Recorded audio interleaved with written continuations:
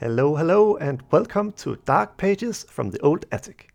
I'm Klara, and this is Me? also sometimes known as Ella. Oh, come on, Klara. It was a secret. My apologies. Now, before we get it going with today's story, do you want to hear about the Real Para Stories forum? The one Hannah mentioned last episode? Yes, of course. What creepy stories did you find? A few. I may or may not have spent the last few nights going through this dusty old internet archive. Turns out the stories from the early years of the forum seems genuine enough. Genuine? Man, I hate those dishonest ghost stories. Genuine in like they seem plausible. Sort of like the stories in here that we read. Anyway, that's not important. What's important is I tried to find the story from last time. And I was successful. And guess what was in the posts of that thread? This is simply too exciting. What did you find? Agnes. At least I'm pretty sure it's her, judging from her username and the things she posted. I then looked through her post story, and it seems she was pretty active on the forum from its early years, around the late 2000s. 2000s? Was the internet actually a thing back then? In some form, I guess. She never posted any stories herself, mostly just asked questions on other people's stories.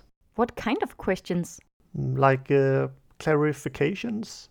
Like she was trying to determine if the stories were real, or at least worth her time. She truly was a ghost detective. One thing that stood out to me was this. On the 3rd of December 2007, a user called World of Veils asked Agnes why she was asking all the questions. I get a sense that Agnes might have gained some sort of reputation in there, and her reply was, "I'm looking for something." She didn't elaborate. Something? Very vague. But did you find what this something was? I looked, but she never mentioned it again. At least not on the forum. What do you think it could be? Maybe something with, I don't know. Putting myself in Agnes' place. I know what it was. What? The ultimate, perfect, spooky ghost story. I mean, she did try. Obsessively, you might say. But now that you mention the perfect spooky ghost story, The ultimate, perfect, spooky ghost story. maybe we should get into today's story. Oh, yes! I don't know if this was her ultimate ghost story, but it certainly is spooky. What's it called? Glad you asked. This one is called Birthday Surprise.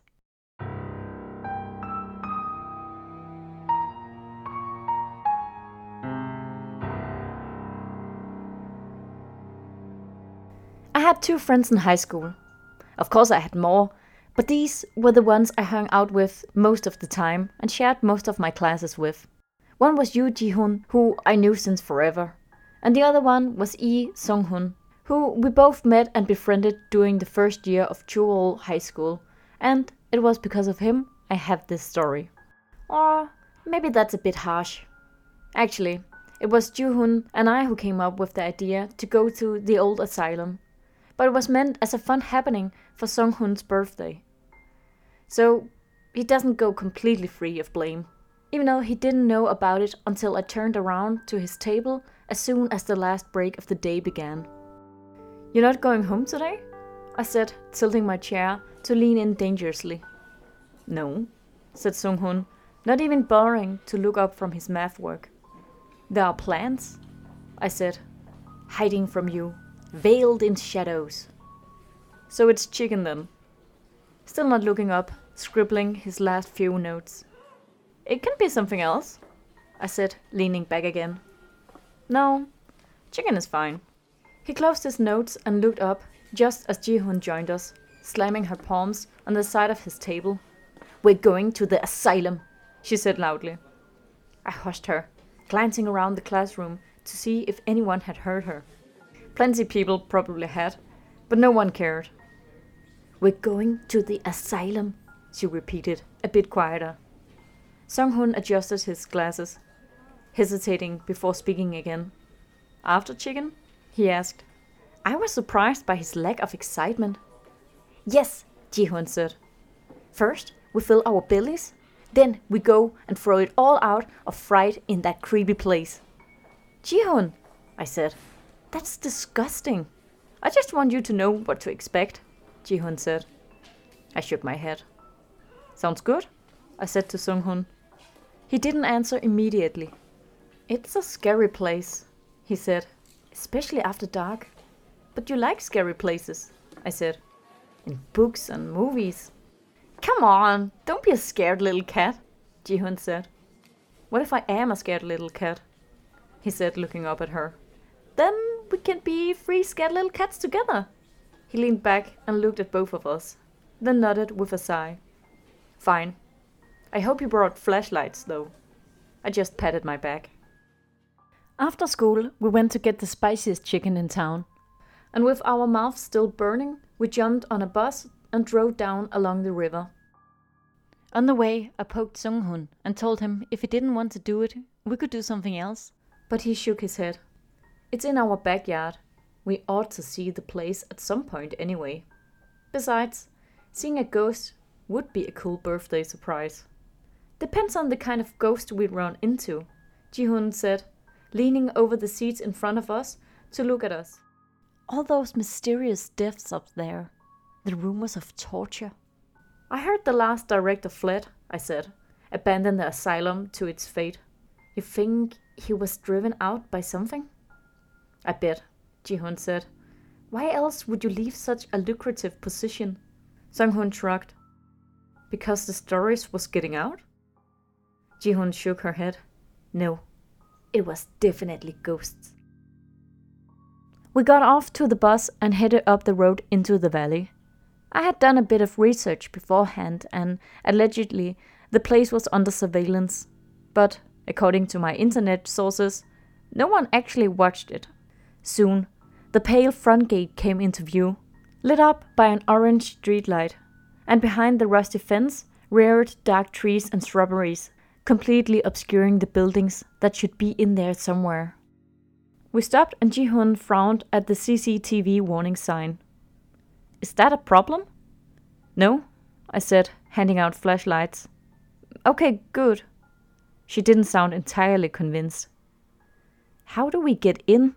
Asked Sung-hoon, walking up to the second gate and tugging at the padlock. There was barbed wire on top and along the fence. We're not getting over that, he said. But we're not going over, I said, pulling out a blanket from my bag and rolling it onto the ground under the gate. There was just enough room to squeeze under, and the blanket spared our uniforms from the dirt. Once we were all on the other side, I rolled it back up and tucked it into my bag. A cold breeze stirred the naked branches above us as I lit my flashlight and shone it on the other two. Ready? They nodded, and we went up the overgrown road leading into the dark trees. We walked in silence for a few minutes, and step by step, the orange glow from the street behind us disappeared, and then the place revealed itself to us. Looming out of the dark, almost like bones of a long dead whale, was the front of the building. A white concrete surface, 2 stories tall and filled with black windows, gazing blankly at us. Our flashlights moved back and forth across the ruined building as we each contemplated the choices that had led us here. I was both happy and scared. I feared it would turn out to be lame when we got here, but it was already very promising. Perhaps too promising. At least for Ji-hoon, who took a step back. Let's not do this, friends. So, who's the scared little cat now? Said Sung-hoon. Seriously, look at it. We both turned back to the building, and I had to admit, my instinct was to leave, but that was exactly what made it so exciting. Come on, Ji-hoon, I said, grabbing her hand. We'll just go in, and as soon as we see something scary, we'll run away. We have to at least do that. She bit her lips, not taking her eyes from the dilapidated building. The light from her flashlight came to rest on the dark doorway facing us. Fine, she said eventually. Let's do it. Sung-hoon led the way to the door, shining his light up at the empty windows as we approached. Any moment, I expected to see something look down at us from up there, but nothing showed up, and moments later, we entered the building. In front of us was a long corridor, too long for our flashlights to fully light up, with doors leading off to rooms on either side of the building. The floor was littered with debris, and you only had to look up at the ceiling to understand where it all came from. Most of the panels had fallen, exposing the raw concrete, crisscrossed with electrical wires and pipes. The light fixtures had fallen apart here and there, and some kind of plastic isolation hung like limp veils all along the hallway. Our shoes crunched on the rubble as we stepped inside, and as the concrete structure enveloped us, the distant sound of traffic faded, leaving us in dead silence. We looked into the first room we came by. It could have been an office once, judging from the dusty desk in there, but it was hard to tell. There were pieces of a chair on the floor, kicked around and mixed with parts of the fallen ceiling. The windows were smashed, and the shards littered the entire room, casting dull reflections in the glare from my flashlight. We moved on, looking around at the peeling paint on the walls. Most of them were covered with graffiti and various drawings. It was clear we weren't the first to visit, and somehow it surprised me. But I suppose the stories of the asylum would have come from someone. We went by the next room, which had a similar feel as the first. A battered filing cabinet stood in a corner, the drawers ripped out, and next to the door was a plant that must have been dead for years, standing in a cracked pot. We shone our lights inside, absorbed the atmosphere, and prepared to move on. As we did, a sudden breeze swept down the hallway towards us, making the plastic veils hanging from the ceiling flutter closer and closer to us until we felt the air pass by. For a moment, the soft crickling of the plastic filled the hall and then slowly subsided. We all looked at each other, Sung-hun keeping his flashlight pointed down the long hallway. "Strange," he said. "Just the wind," said Ji-hun. "It comes down through the valley and is forced through the open windows in the other end of the building." I nodded, though I had some unreasonable doubt. The breeze hadn't really felt like a general movement of air, but more like a wave passing by. But maybe it was the way the hallway was constructed and the way the wind could get in. No matter what, it was delightfully mysterious. "Let's move on," I said, afraid Ji-hun might want to leave if we lingered for too long. I led the way further down the hall, pushing past some of the low-hanging plastic veils, and discovered a staircase leading up to the floor above. "Should we go up or down there?" I said, pointing down to the far end of the hall. "Let's see what's upstairs," Sung-hun said. I let him go first, and Ji-hun followed behind me. Halfway up the stairs, Sung-hun stopped and held up a hand. "You hear that?" he said, looking back at me and Ji-hun with a frown. "What?" Ji-hun said. Her voice had dropped close to a whisper. "Stop trying to scare us. But then he shrugged and moved on. By the time we got to the top of the stairs, I was listening hard to try to catch whatever he might have heard, but all I could hear was our footsteps crunching on the dirty floor. Our footsteps, and... I held up a hand. "Wait," I whispered. They both stopped, and I was almost certain I had heard it. An extra footstep, just after the others had ceased moving. Goosebumps rose all over my arms, and Sung-hun raised his eyebrows at me. I nodded to him. "It's not funny," Ji-hun said. "Just an echo," Sung-hun said. "There is this bridge on the way to school, where if you run on it, it sounds like someone is running behind you, because the way the buildings reflect the sound. Probably something like that." "Of course," I said, turning to Ji-hun. "Or a ghost is stalking us." She just smiled at me, but it was strained. Sung-hun went on and headed down the hallway, and we followed him. The rooms were different here. Many had dirty mattresses lying about, and some even had carcasses of rusty spring beds. It must have been where the patients lived. Looking closer, we found what could have been personal belongings. A book about botany, half buried under rubble. A doll, her face worn completely off by time and exposure. A compass that still worked.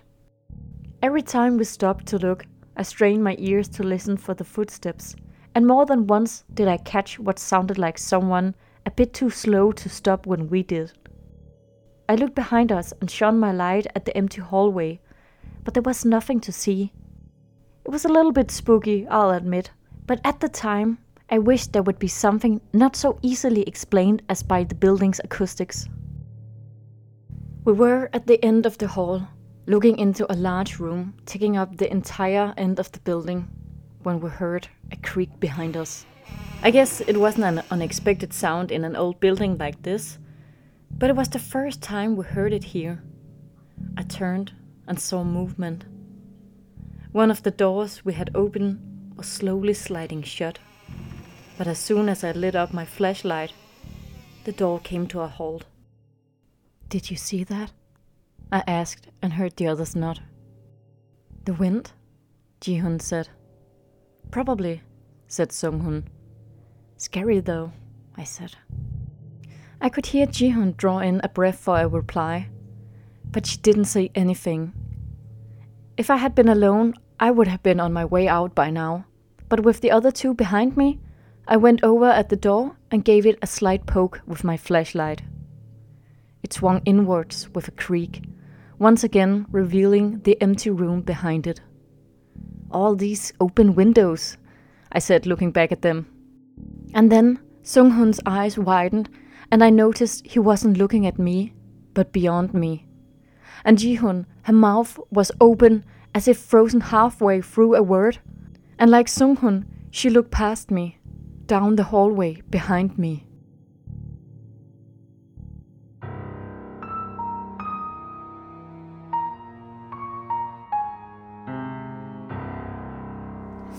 What?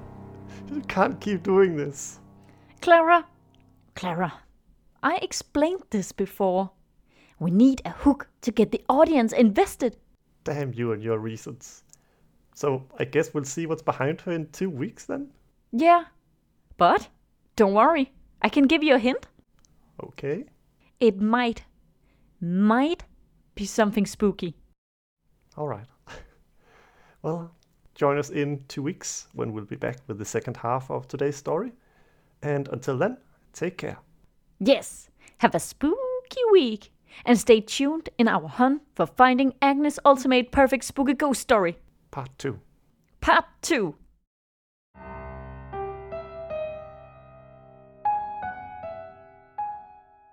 Today's episode of Dark Pages from the Old Attic was written and voiced by Zoe and Vicky Søvang.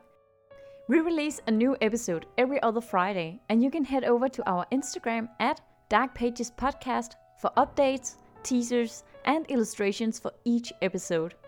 If you wish to support us, give us a rating and review on the platform you're listening to the podcast.